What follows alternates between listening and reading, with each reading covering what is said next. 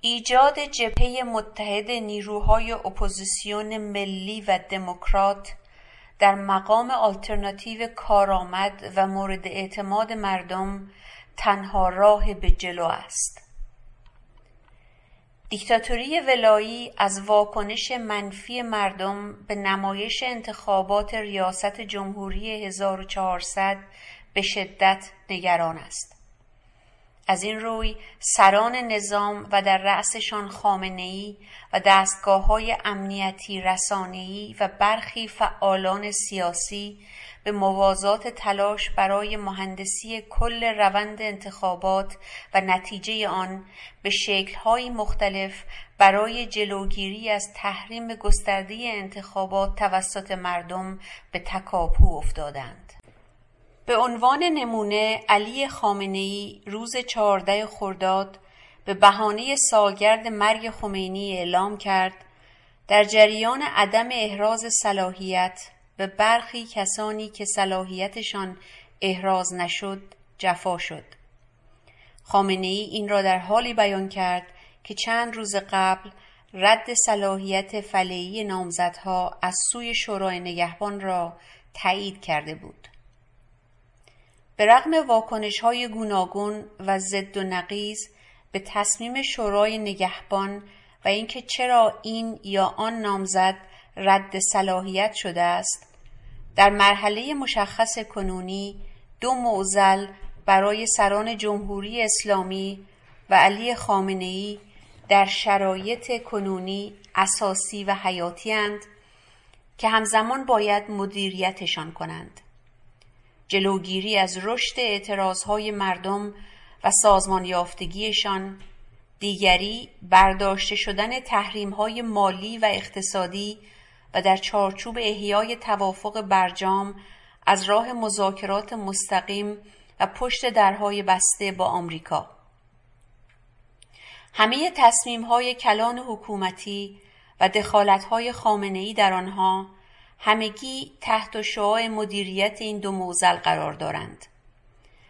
تحول‌های اخیر در زمینه نحوه مهندسی شدن انتخابات ریاست جمهوری 1400 و دستورهای خامنه‌ای در این باره دیگر بار مهر بطلان بر همه تحلیل‌ها و پیشبینی‌هایی زد که صریح یا در لفافه می‌گفتند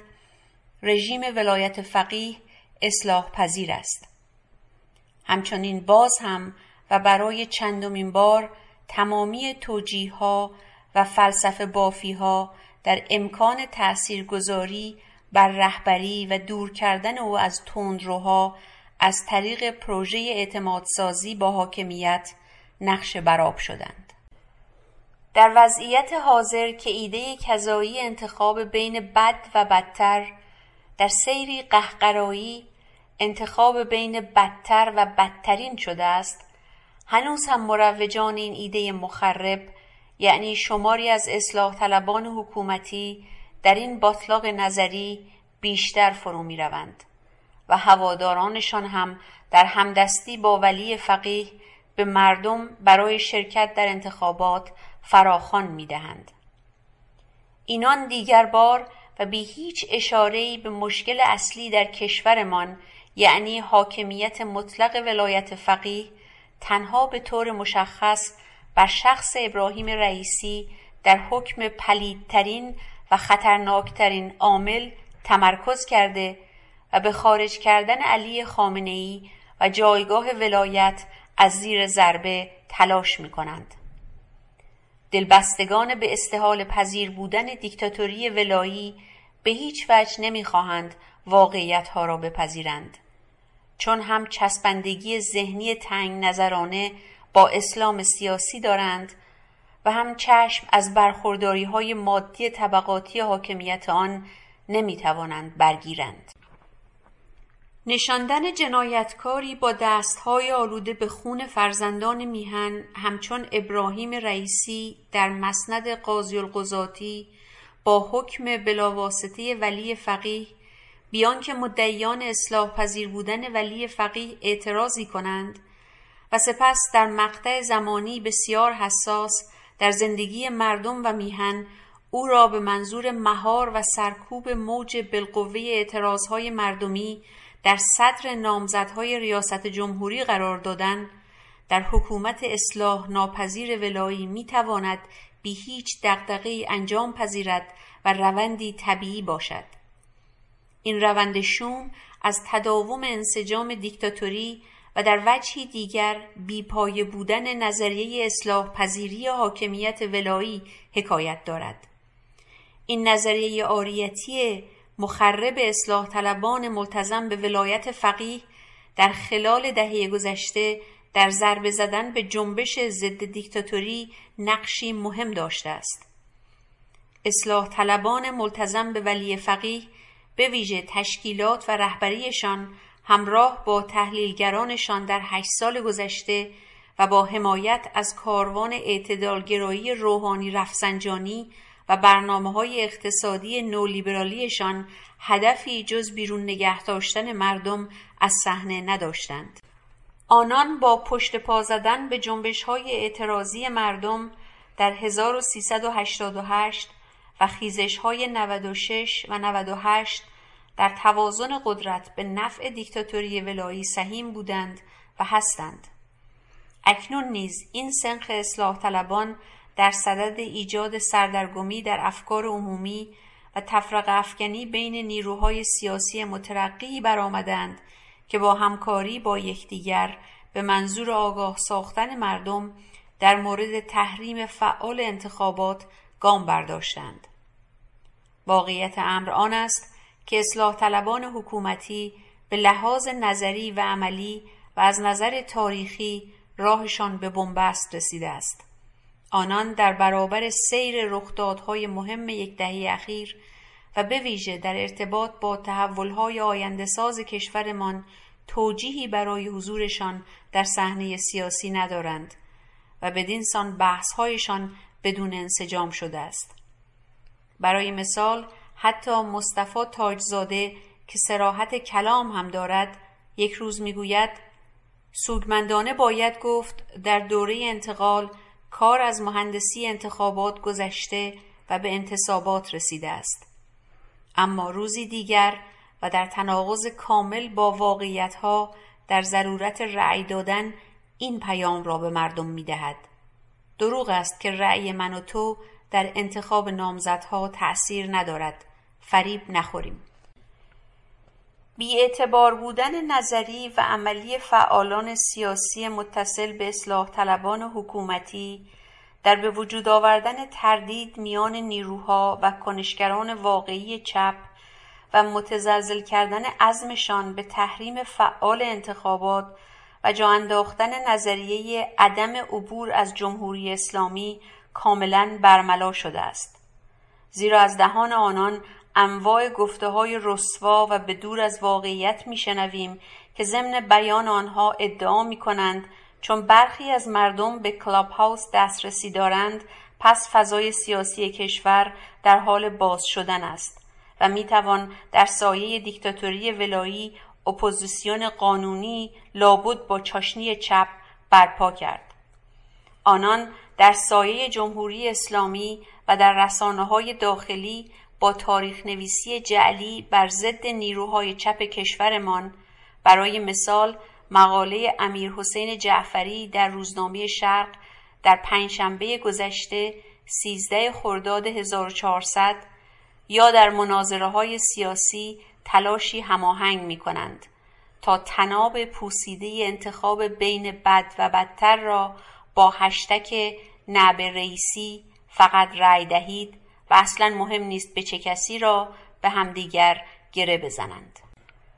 جریان‌ها و فعالان سیاسی که تا به حال در ستایش از کاروان اعتدالگرایی اصلاح طلبی و حسن روحانی در حکم فرشته نجات و آزادی خواهی گلو پاره می کردند و مدعی بودند که با نامه‌نویسی به خامنه‌ای و نصیحت او می توان به راه راست هدایتش کرد، اکنون خودشان را در وضعیتی دشوار می بینند.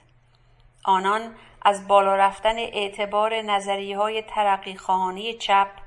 و توان بالقوه همصدا شدن نیروها و فعالان واقعی چپ در مسیر همکاری در مورد تحریم فعال انتخابات فرمایشی و ادامهش در راستای ارتقای جنبش ضد دیکتاتوری به وضوح نگران هستند. در این ارتباط میتوان به برخی بحث‌های مطرح شده در مناظره اخیر 9 خرداد ماه 1400 که نیروهای چپ و ملی مذهبی در آن شرکت داشتند اشاره کرد.